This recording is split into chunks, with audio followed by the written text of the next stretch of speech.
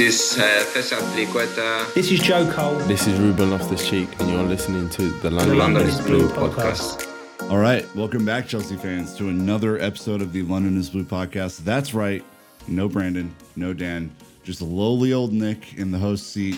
But we have another transfer special. We're doing a lot of these during January, and we are very excited to cover all of the latest news. We know it's moving very quickly out there right now, so we had to bring in a friend of the pod to discuss it all. Welcome back to Adam Newson. Thank you very much. Thank you very much. I feel we should start with like a disclaimer or something saying at the time of recording, just to get that out of the way, given Chelsea's win so far.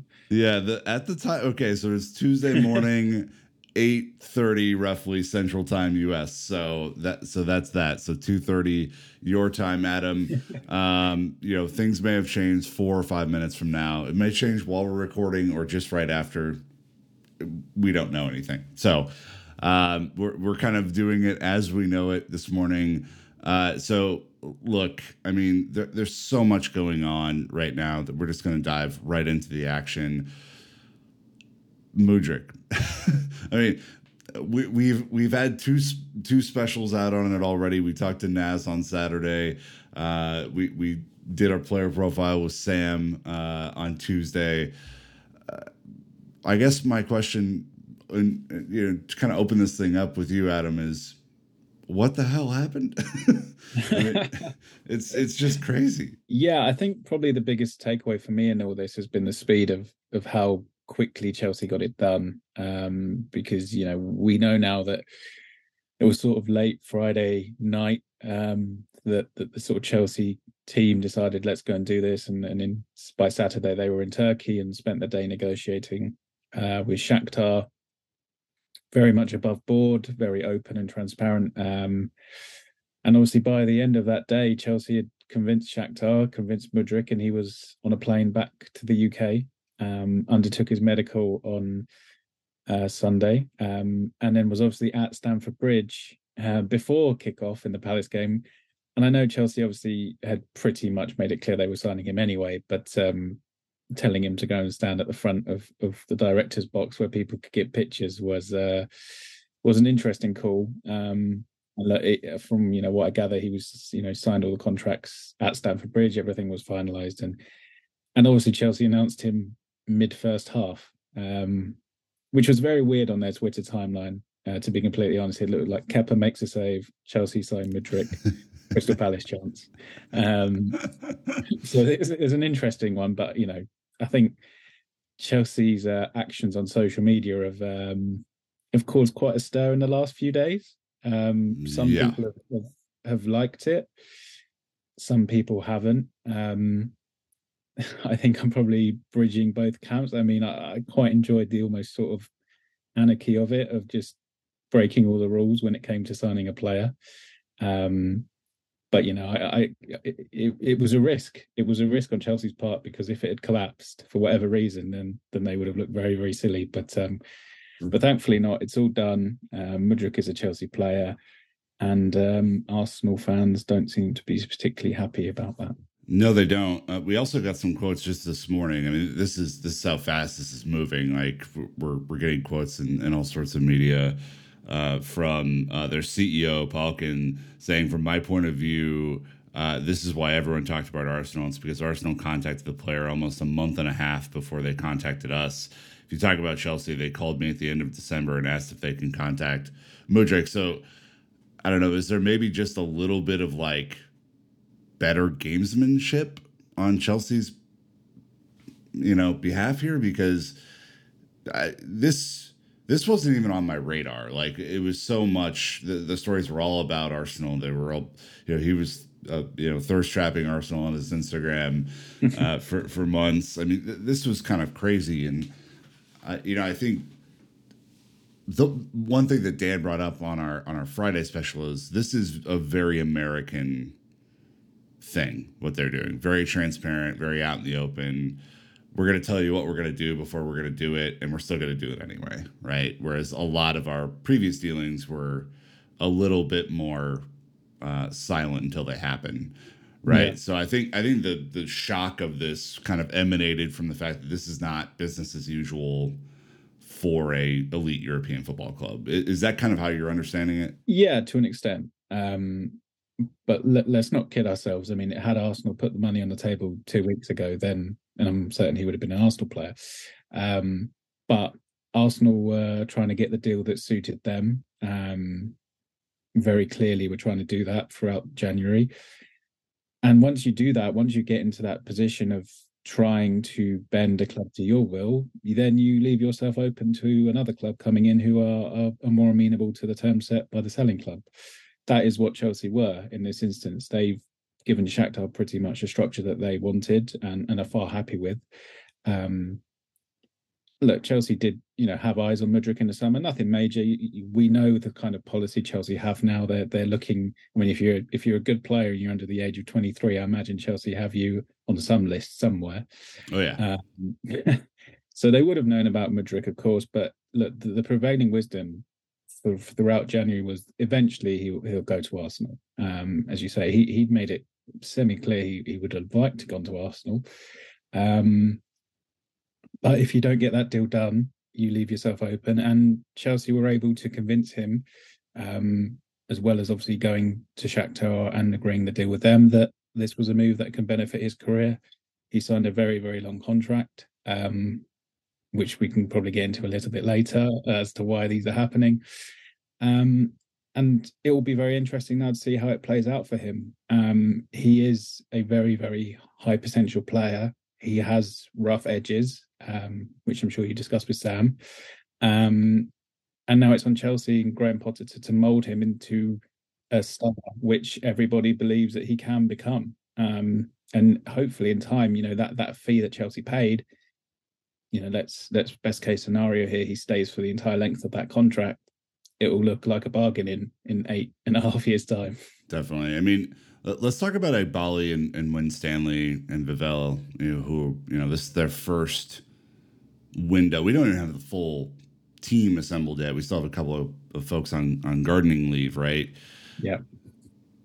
Do you think that, obviously, like you said, he's on a list since the summer. The new policy is pretty well established that Chelsea are trying to buy young, extremely promising talent at a price that may seem inflated at the time, but as you go to 2025, 6, 7, like it's, inflation of player salaries has just done this every year, just gone up like crazy. So it'll seem relatively low in those terms. We'll look back on this and laugh.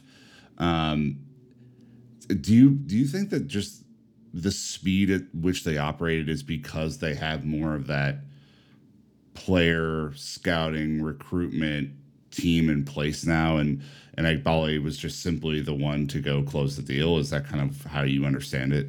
I think the speed in this instance was more just about shocking Arsenal and not giving them time to react partly. I think you also have to consider Chelsea's form in all of this.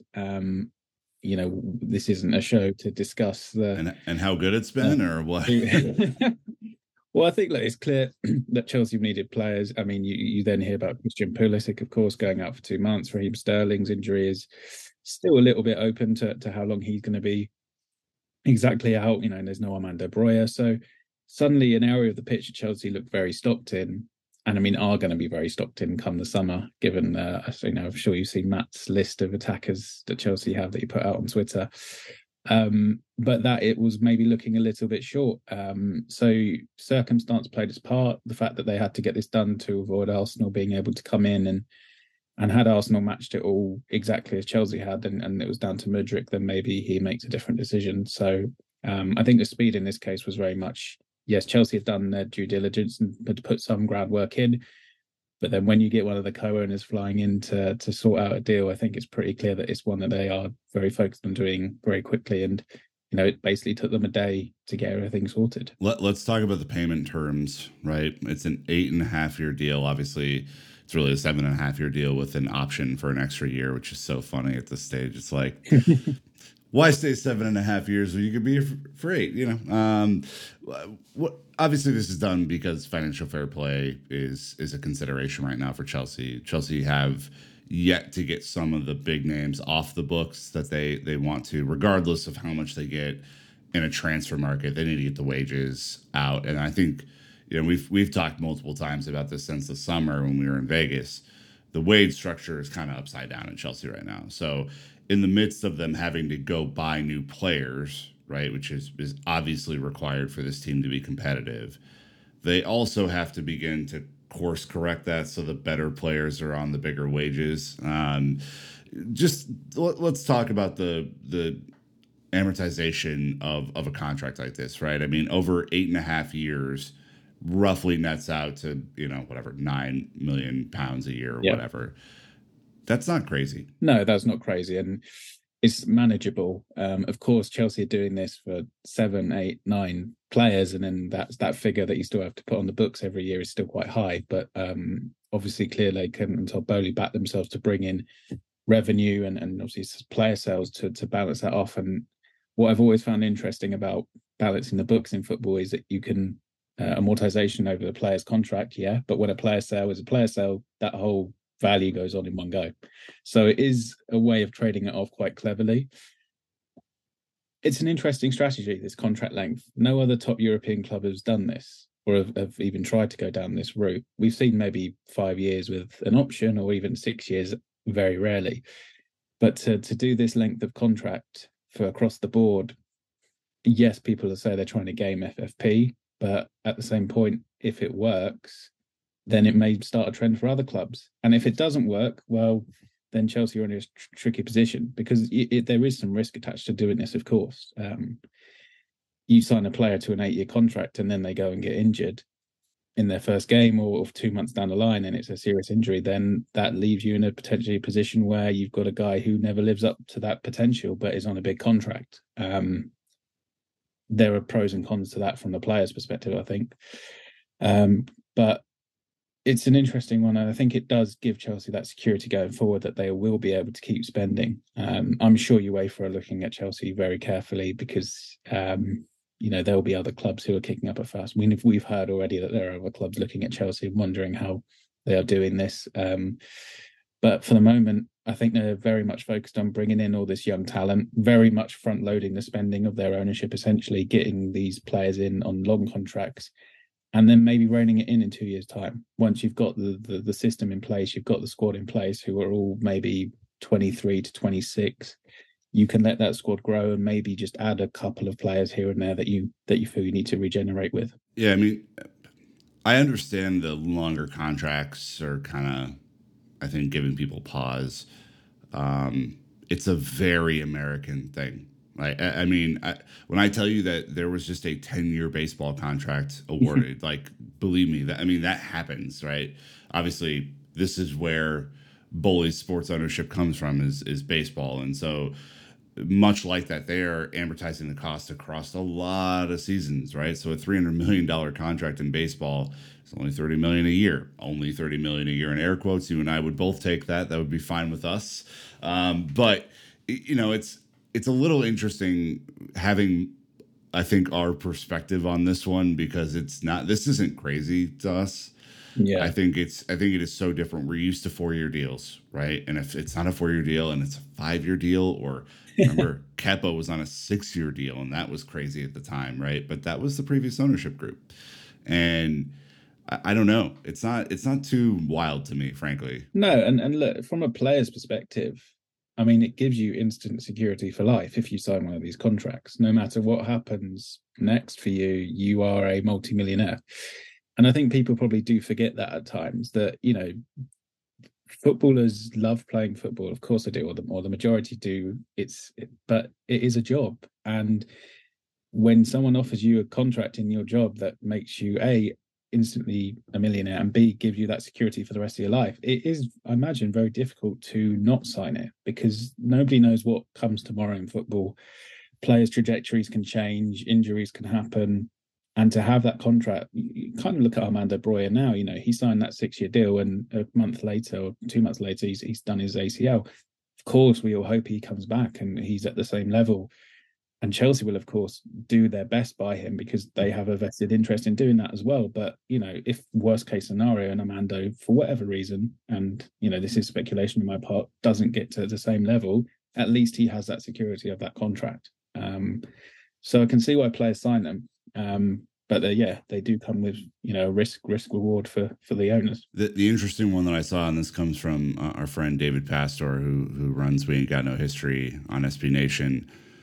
There's this narrative around Chelsea that they are potentially going to try and curb player power by removing some of the influential group that are there. Pick whoever you want in that scenario. If you're a fan, I know everyone has their different perspectives, but by giving a 8.5-year deal to a player, don't you guarantee that you're going to have player power in a squad if they're there for that long? I mean, I can see the argument, definitely. I think the counter argument that maybe the ownership group would make is that the wages that they are paying out to these guys aren't astronomical wages. That's something that I believe they want to do, is try and keep the wages across the board fairly similar. They don't want one player earning significantly more than another. It's going to take some time for them to truly realign that across the whole club because the ownership previously gave out big contracts to players, and you can say that these players deserve them. And we know Raheem Sterling came in on a big contract from Man City because Thomas Tuchel felt that Raheem was going to be the marquee guy and wanted him to be top dog. So there's going to be some alignment needed to get everything in the situation they want. And if a player has signed one of those long-term deals and maybe isn't on money that would be completely outlandish for clubs to match, or at least top clubs to match, it does still give you that option of moving them on if for whatever reason they don't end up in your plans. So yes, completely understand the logic of that argument. And it's so interesting to see how it's going to work out because no one's done this before. So Chelsea are going to be a case study. And as I said, if it works, other clubs will inevitably follow. And if it doesn't, then that will be a problem for Chelsea to sort out 5 years down the line, perhaps. Right. And the last thing I would say on this, on a lot of the deals that Chelsea are doing right now, they're heavily incentivized, right, to pay out the max contract. I'll give credit to Dan again because he brought this up during our Saturday special. But if Chelsea end up paying the 100 million euros to Shakhtar, it means that Mudryk has done a phenomenal job, right? That we're all it's a rising tide lifts all boats sort of scenario, right? So you actually kind of hope that you're paying the max amount because he's performing at such a high level. And I think that's maybe lost in this too. Like it's a 70 million initial outlay from what's been reported, 30 million in add-ons. I think maybe an additional something in there as well. Maybe it gets over 100 million, but it's really not the craziest thing I've ever seen from a contract. It's actually very incentivized, which I was surprised they agreed to, but I think they were just looking for that number, and we gave them the closest thing that they could get to it. Well, of course, Shakhtar are in a very difficult position at the moment as a club, of course, because of Russia's invasion of Ukraine. They don't have, fans coming to game. They don't have guaranteed revenue. So for them to get the figure that they wanted is obviously very important to the future of the club. And Chelsea incentivizing transfers, that's not that unusual. A lot of bonuses are tied into Chelsea winning Premier Leagues, to winning Champions Leagues. Of course, that's as supporters what we want. We want our club to win the biggest trophies. And if Mudryk has a key role in doing that, then you wouldn't mind paying an extra 5 million or 10 million for that. And it's the same with the contracts. The starting salary, as I said, they want them similar-ish across the board, and the contracts will be heavily incentivized across years to win trophies, to deliver success. And look, if they do that, they get paid more. The club that they came from gets paid more, and ultimately Chelsea supporters get to enjoy trophy wins, which is what, especially what people on Twitter tell me is the most important thing. The illustrious Twitter. Let's switch gears a little bit here because there's other interest out there. We know that there are other forward players that Chelsea kind of have their eye on, between Noni from PSV and Thuram from Mönchengladbach. Do you have any other information on whether Chelsea is going to actively pursue one or both of these players in the January window? Well, I know Noni Madueke is someone that Chelsea have definitely spoken to PSV about. Me and my colleague Bobby Vincent have been on this. At the moment, they're not making any significant headway, and I know PSV are quite hesitant to sell. They've already sold Cody Gakpo to Liverpool this month, so there is a hesitance for them. Of course, they have a figure, which I think is around 40 to 45 million that they would like. If Chelsea get near to that, then maybe a deal's done. For me, it's not, and for me, that isn't the priority right now, or shouldn't be the priority right now. It's similar to my feelings on Marcus Thuram. Yes, Chelsea could bring him in. Whether they should is another issue. From what I know now, is Chelsea are going to try and get a midfielder in. We'll talk about that more, I'm sure, shortly. But yeah, they've definitely held talks with both players. Whether or not they are now going to be hugely impacted by Mudryk, I'm not sure. But it's not going to be a surprise to hear about Chelsea speaking to players in the coming weeks and months, because, as I say, this is what Chelsea's ownership are doing. This is what the recruitment team are doing. You have different people with different sort of areas of expertise and different countries of expertise. From what I've been told, it's Christopher Vivell who's been involved in the Madueke stuff, because he's a player who was on Leipzig's radar, but then it was Winstanley who was out doing the Mudryk deal.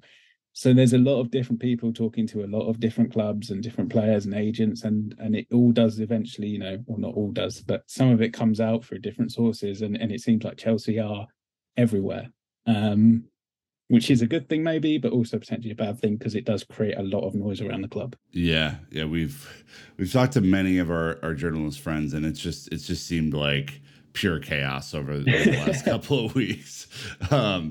I guess last question on the attacker, since we're kind of focused here. Any chances that we get departures in January, whether that be Aubameyang or Ziyech or anyone else? I think Chelsea would be open to Aubameyang and potentially Ziyech. I think the problem they're going to face, especially with Aubameyang, of course, is that he's played for two clubs this season. Barcelona would, by all accounts, like him back, but on a free transfer and a contract that suits them, which, is Barcelona in this year or this season have very much been doing things on their terms, which is up to them. But maybe Chelsea will cut their losses on Aubameyang. To me, that seems somewhat fanciful at this point, especially without another sort of forward in the building, or what you maybe call a number 9. But I think that, the flip side of that is I don't think Graham Potter particularly is enamored with him in terms of using him. He hasn't started a game, I think, since November, or maybe one start across that. So it's whether or not Chelsea really want to cut that cord straight away. Ziyech is one who I think, again, if the right offer's there, but Chelsea are in something of a difficult position, because other clubs know that these guys have to be moved on. We'll touch upon the Champions League squad stuff later, but at the moment, Chelsea can't register every single new signing they made, and I don't think they're going to be able to if they make another one. So Chelsea are in this boat where clubs know that they need to move players on.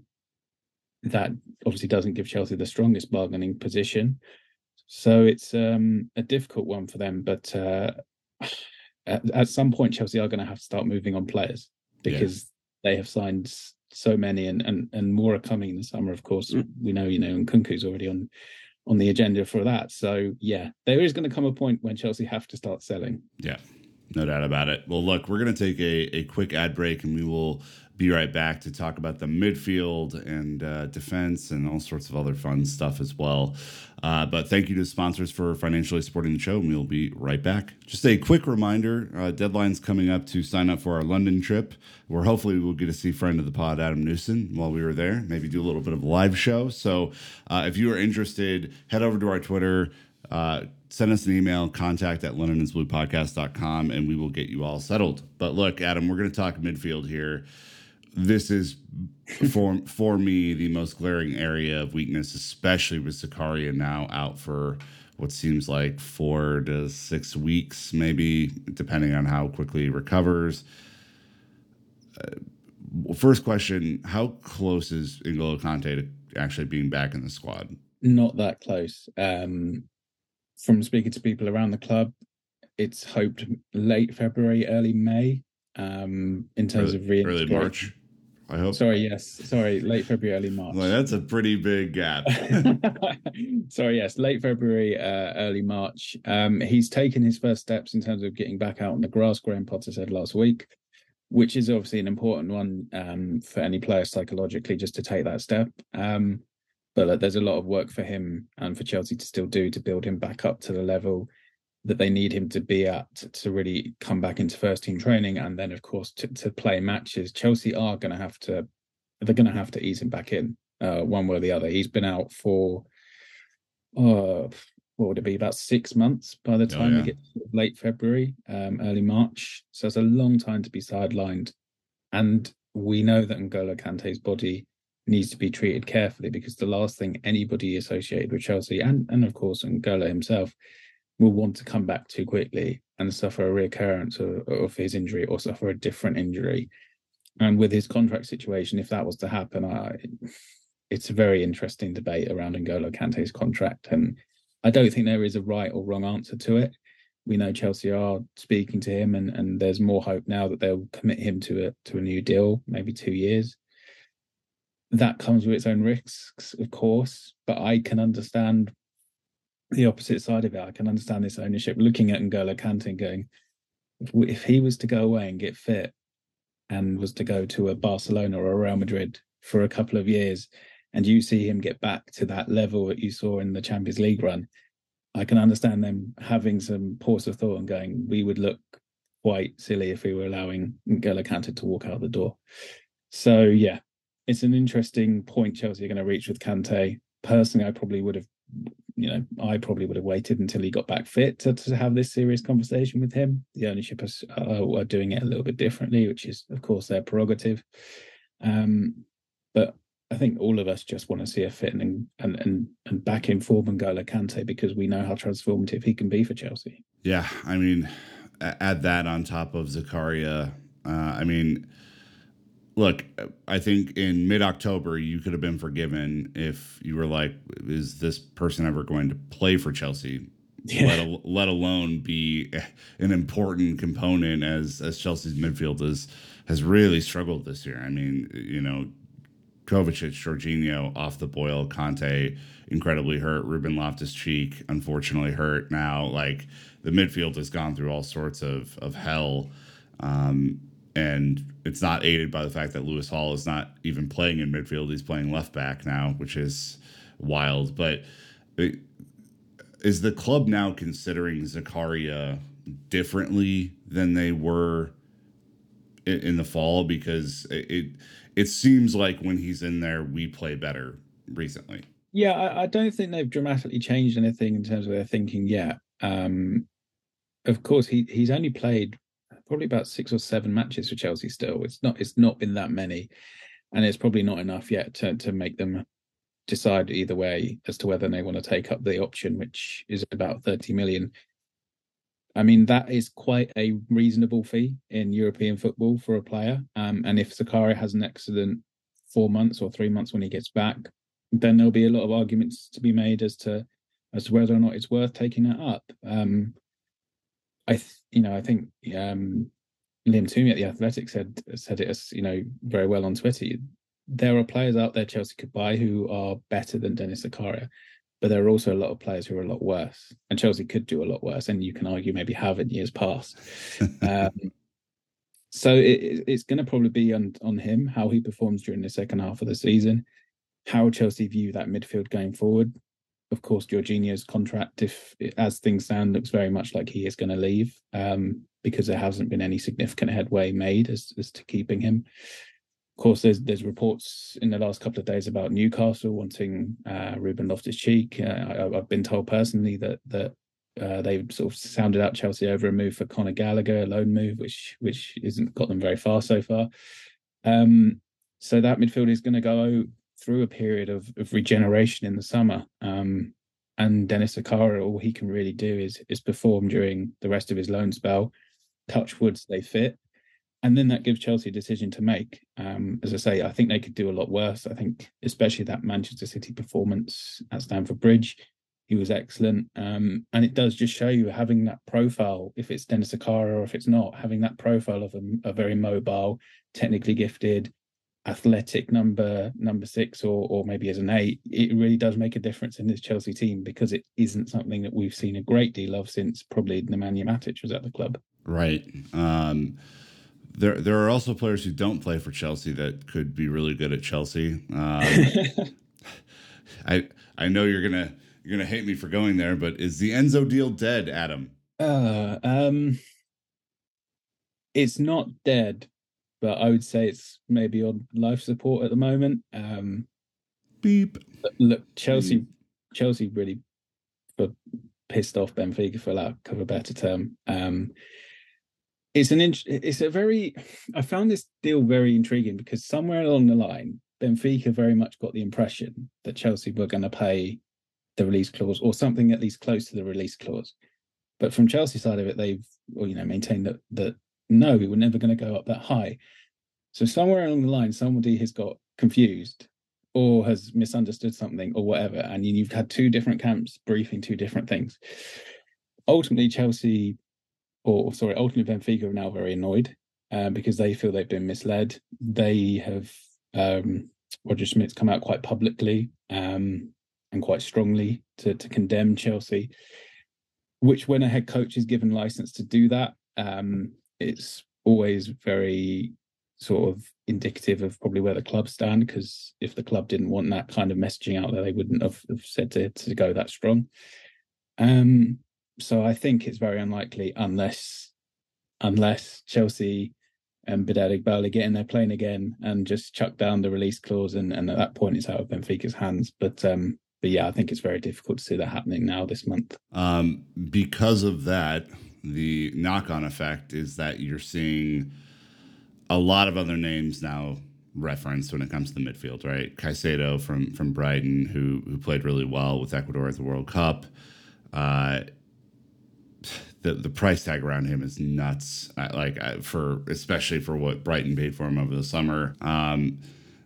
Obviously, he is getting new agents tomorrow, the 18th, which is just like, okay, really interesting there. What do you make of this? Is this just kind of like a flyer that's out there because he worked with Potter at Brighton, or is it something that the club are taking really seriously? I mean, it's a player that the club are very much aware of, and I feel they believe it can be got. They've obviously done a lot of business with Brighton over the last 6 months. Could have just bought the club, Adam. It may have been cheaper at this rate. Yeah.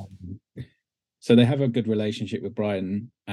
He's a player that Graham Potter obviously likes and has worked with and knows well. The fee would be very high, naturally, because Brighton don't sell at a knockdown price. But again, Chelsea are in a position where people know that they need a midfielder, and have probably done for about 4 years. They're finally trying to address it. Whether or not they can convince Brighton to sell is the challenge, of course. But there's definitely something there. And I know obviously Graham Potter would like to be reunited with him. But it does have a knock-on effect if you spend this money now rather than in the summer. But you can certainly make the argument that this is the position that Chelsea should have gone into this window looking to improve. Yeah, I mean, Chelsea are going to be paying for the sins of the last 4 years for a while, and it's probably going to be a lot of money that they pay because they did not address this when they had the chance after the Champions League win. Other names out there, I've seen Lavia kind of reemerge. Any other names that you're kind of hearing about from a midfield perspective that are potentials for January? Not overly, to be completely honest. For January, Lavia is a very good player, and obviously we know that Joe Shields is going to be coming in February, who has been at Southampton, so he'll know him very well. But January is very difficult, of course, to try and get key players out of clubs. I mean, you can take Declan Rice as a key example here. We know Chelsea, of course, are still in the race or in the mix for Declan Rice, but West Ham aren't going to sell him now. That's definitely going to be one for the summer. And maybe the cynical part of me now sees the Arsenal briefing machine after losing out on Mudryk. Now they're suddenly in the front of the queue for Rice. I haven't heard that specifically. I'm not saying it's not true. my understanding has always been if the money's right for West Ham and the options there, that Rice would be very much keen on coming back to Chelsea. But who knows, if Chelsea aren't in the Champions League, maybe things change. But in terms of midfielders for this January, no, I've not heard any specific names as yet, but I'm sure that there's a list somewhere with alternatives that Chelsea have. Yeah, I mean, obviously, the Arsenal rumors coming out are not a surprise after everything that went down over the weekend. But you would have to say the player has a say where they go, right? Their agent has to say where they go. Like this one, especially, I think if you get into March or April and West Ham are still kind of fluttering down near the bottom, if you're Chelsea, don't you kind of do a pre-contract and help Declan maybe ease himself out of that situation? Well, I think we all know that the thing with doing that, and as you say, I think the issue if West Ham were to agree with that and they're not safe in the Premier League, the optics of that look really bad. And it's almost inevitable something like that would come out. It's very hard to keep something like that secret. And the optics of agreeing to sell your captain when you're in the midst of a relegation battle would be awful for West Ham. So I'm not sure that will happen. But there is an expectation come the summer that West Ham are finally going to sell Rice. Clubs are obviously working hard to position themselves because he's seen as a very top-level holding midfield player. He, by all accounts, would like to stay in London. He wants to play in the Champions League. Can Chelsea offer that to him next season? Probably not. Looking at the things right now. Nope. Maybe that does change things, but his allegiance as a boyhood Chelsea supporter, as a kid who's played in the academy, he's got a lot of close friends at Chelsea. Mason Mount being top of the list. It has always been this feeling that eventually it would happen. If it doesn't, so be it. But I still believe if cards on the table when it was down to him and sort of all options being equal, I still feel he'd come back to Chelsea. Yeah, for sure. He's a blue. So we want him back desperately. I would argue he is more important than Enzo is to this, to where the team's needs are right now. His abilities are probably better suited for what we need today. Like, I think finding a true number 8 is much easier in the market than finding a true number 6. And we had one, we let him go, and we have one that's on the radar again that could really do the business for us. I guess just to touch, because I know you mentioned Jorginho earlier, and I just kind of want to close out the midfield on this. Obviously, it's been quiet. It seems like he is already kind of thinking about his next stop, whether that be going back to Napoli or Barcelona or somewhere like that. Is the sense that you're getting that Chelsea's just going to move on and kind of make that transition easy for both parties? It seems to be, yeah. Unless something dramatic changes, and it would be quite a dramatic change, I think, at this point. It does seem that Jorginho will bring an end to his time at Chelsea at the end of the season. And ultimately, I mean, I don't think it's the wrong time for him to go. He's had a hugely conflicting Chelsea career. He also had a very, very difficult first season under Sarri, where he was viewed somewhat harshly as being Sarri's child, basically. Yeah. Then he kept his place with Frank Lampard, and then obviously under Thomas Tuchel, that 2021 he's never going to have a better year in his career to win the Champions League, to win the European Championship with Italy, to be at the level that he was at. You have to take that as a Chelsea fan and just enjoy that he reached that level. For whatever reason, fatigue, overplayed, just his general age, he hasn't been able to maintain that. And look, he's never going to be a physical monster in the Premier League. And there are times when that gets really highlighted, and that is to Chelsea's detriment. I'm sure there are other divisions. He could maybe go to Spain where that is less apparent or less damaging, I guess, against certain opponents. But I think, yeah, it's sometimes there is a good time to say goodbye. And I think this summer is probably that time for Jorginho. All right. Well, we're going to close out the midfield right there. Back to talk about the defense and some final notes on the recruitment and medical team. So we'll be right back. Reminder, the newsletter, The Dispatch, is out. I wrote this week's edition, so it's incredibly entertaining. Just get stuck in on that. Let me know how I did. But look, defense, obviously, Chelsea have brought in Benoit Badiashile this window. They brought in Wesley Fofana and K2 over the summer, Cucurella as well. But, obviously fulfilling the Reece James sized hole in the squad is something that I think all Chelsea fans are looking to, because similar to Fofana and similar to N'Golo Kante, all these other players who are injured, there's a full 11 now, which is fantastic. They have their own injury team, which is good. You don't want to rush them back again, right? You don't want to rush Reece back into the team, have him get injured again, have him be out for another couple months. So, my stance has always been this season, you have to figure out a player profile that can come in on the cheap, who doesn't mind being a backup because he's world class and he's not going to be moved. But you have to have similar production there, otherwise the team just doesn't look as good. And I don't think the long-term solution, Adam, is playing Trev Chalobah at right back. I think that's a little silly. So, let's talk about potentials here, right? Dion Rankin, he's in the academy already, right?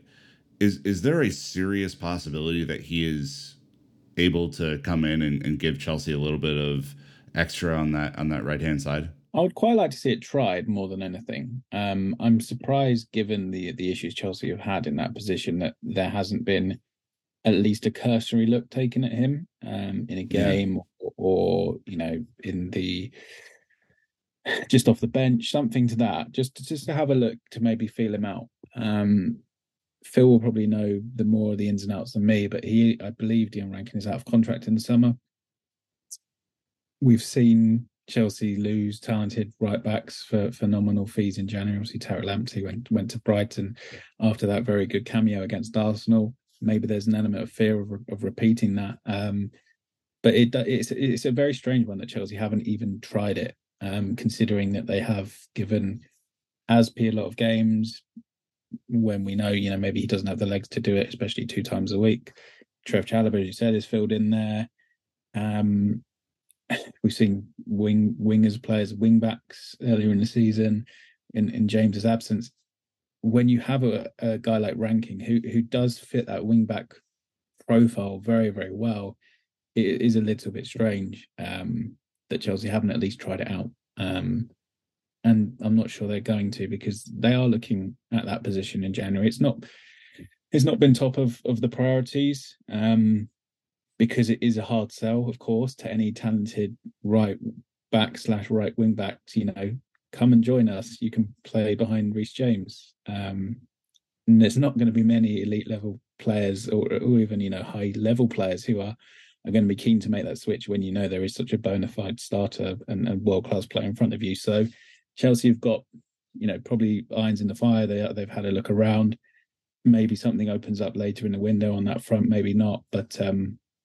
But yeah, the fact that they may have an in-house solution, haven't tried it, I don't quite understand yet. Let's talk about the other names that you mentioned. If not Dion Rankin, Denzel Dumfries, probably too expensive for that profile of backup, right? Yeah, I think so. We've heard Pedro Porro, very similar release clause. He's with Sporting Lisbon, I believe. Again, he's a starter. He's having a good year. Spurs are interested. So, simply for the banter, it would be hilarious. But is that kind of a similar situation as well? Yeah, as you say, he's a young player who's having a very good season, very much a sort of stepping out into the sort of mainstream season. And when you're doing that, it's, again, how can you convince a young player like that, who is developing and coming along, to come to Chelsea and play behind Reece James, when you know for well there'll almost certainly be other options on the table for you? Maybe not this month, but in the summer. As I say, it's a very hard sell, and yeah, sometimes it is maybe just easier to look inward rather than outward for solutions. Are there any other names that you're hearing about? I mean, the Juranovic from Celtic, I've seen kind of out there. Is there anyone else that you would kind of put in the consideration set? I mean, Juranovic is one that I think Chelsea have looked at, and I don't think he'd cost the earth at all. Would he be a huge upgrade?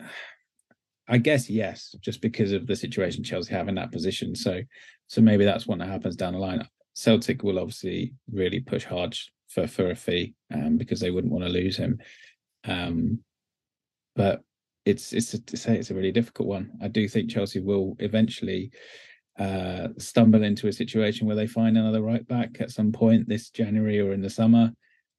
Something I've always been, told to keep in mind whenever the right back conversation came up was the buyback on Tino Livramento.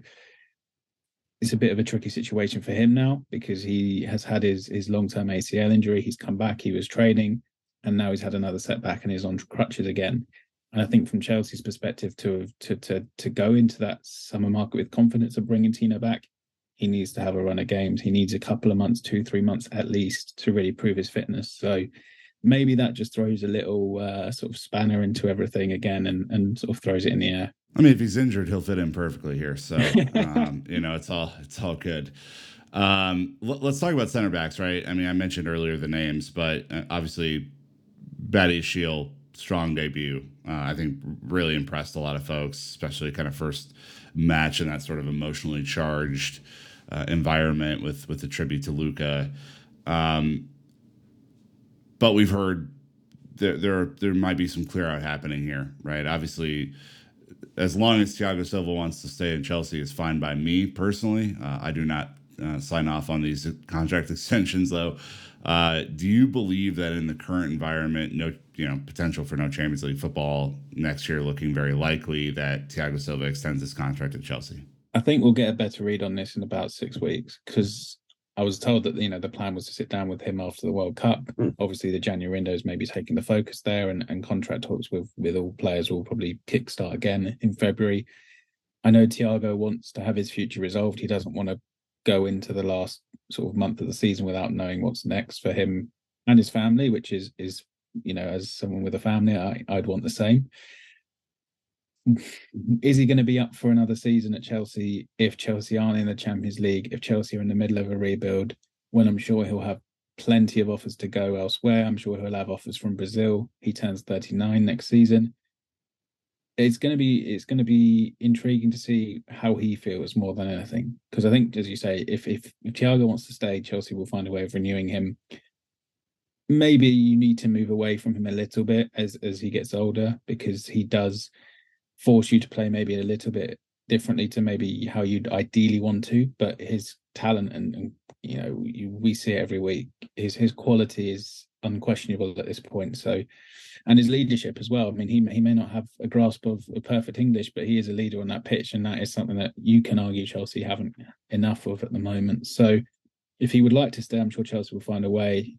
If he decides that's a natural end point for him and he wants to see out the last couple of years in his career in Brazil or somebody else, I mean, you can't really begrudge him that, because he came sure to win trophies, which he's done at Chelsea. But maybe Chelsea might need a year to get, or two, to get back to that level, and he doesn't maybe have that time at his age. Koulibaly, not been great. In fact, been much worse than I personally would have thought. Is this a cut your losses sort of situation, do you think, over the summer? It's try and cut your losses, perhaps, unless there's a dramatic upturn during the second half of the season. I think Chelsea would be open to doing that, because I was at his unveiling press conference he did, and he seems an absolutely lovely man, first and foremost. But B, he said in that press conference, look, it's going to take me some time here. I think it's going to take me some time to adapt and to get used to a new club, to the Premier League, a new country. And you kind of, there is that human side of it, which is easy to forget. So you accept it, and you expect maybe a few difficult performances early on. The concern is that we're now middle of January, and those difficult performances are almost the norm at this point. I thought he had a really tough game at Fulham. The problem Chelsea are going to face is that he will be turning 32 in the summer. He still has 3 years left on his contract, and he's on big money. And whether or not you can find someone to take him on that money is the challenge. I would probably say no. So it's whether or not Chelsea can find someone to take him, whether or not he's willing to take a pay cut, which he may be. So you get to those latter years of your career, and playing is probably the most important thing. So yeah, I do think this would be one that if there isn't a dramatic upturn in his performances, we get to the summer and it's something Chelsea are looking at if they can. What about Aspie? I mean, he's obviously on entering the last year of his 2-year extension this summer. Like, what are your thoughts on his ability to either stay or go? I think he will have the opportunity to go. I think clubs in Spain really do value him. We saw that in the summer with Barcelona. I've seen some reports out that Real Madrid as well would quite like to bring him in as a leader. He is a club legend. No one can take that away from him. And this is more me speaking as a fan, I guess, than a reporter. I don't want to see Aspie's performances continue to decline to the point where when you think back on his Chelsea career, you only think of the latter 2 years when it wasn't great and you feel like he should have left earlier. I was surprised in that respect that he was handed a 2-year deal when he still had a year. Like this season could have been his last on his previous contract either way. So I think, again, if an offer came in, I imagine Chelsea would listen to it. Aspie would be given carte blanche, I think, to make a decision if the offer was there. If it comes in, maybe he decides that it is the time to step away. Maybe not. He's got that extra year still, so he has that security if he needs it. Yeah, for sure. And the fact that Levi Colwill is performing quite well at Brighton changes the calculus in the back for sure. Great. I mean, that was. It felt incredibly obvious that this was going to happen with Levi Colwill. I've always felt, watching him in his academy days, I've always described him as just solid. There's just everything to his game is just very solid, very reliable. You know what you're getting. And yes, it's taken him a bit of time at Brighton. It took him a bit of time to get into the team. He needed a break in terms of someone getting injured to step in. But now that he's in, it's no surprise to me that he is looking an absolute Rolls Royce of a centre-back. And someone Chelsea should have probably kept around this season, because I do think he could have done a very good job for Chelsea if called upon. Yeah, for sure. Built for tough, as we'd say here in the States. On Levi, more to come on him. We'll be doing plenty of profiling of him. But I guess final note here is just around recruitment and medical team. You mentioned that Chelsea have a couple of the recruitment team that are still on gardening leave until February. Can you maybe update the progress there? Yeah, so Lawrence Stewart and Joe Shields are basically on gardening leave from Monaco and Southampton, respectively. They're expected to begin at Chelsea next month. And then you'll have the sort of 4 core recruitment team members in the building with Winstanley, Ravel, and Joe Shields and Lawrence Stewart. And then I imagine work will begin for them to really plan for the summer window. There's a lot of different voices in there. I'm really fascinated to see how it works, because I'm still not sure that Chelsea won't do this down the line, maybe bring in someone to head everything up at some stage, because there's going to be a lot of voices. There's going to be a lot of people who want their opinions heard, and that's understandable. But you do need someone having a final say in all of this. And maybe that comes down the line. But yeah, from the next month, definitely these 4 guys will be in, and they'll begin planning for Chelsea's summer and beyond, because we know the ownership has very big plans with multi-club ownership and directing players through different clubs to best serve their development. And on the final note here, obviously the medical team under tremendous scrutiny right now. There's a review happening. There was some departures this summer. Can you update anything on that front, or is this still the Wild West?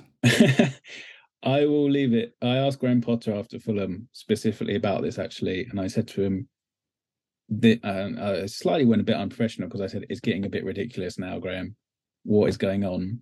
And he sort of said, we are looking. And I said, okay, what have you found? And he sort of went, not much, to be completely honest with you at the moment.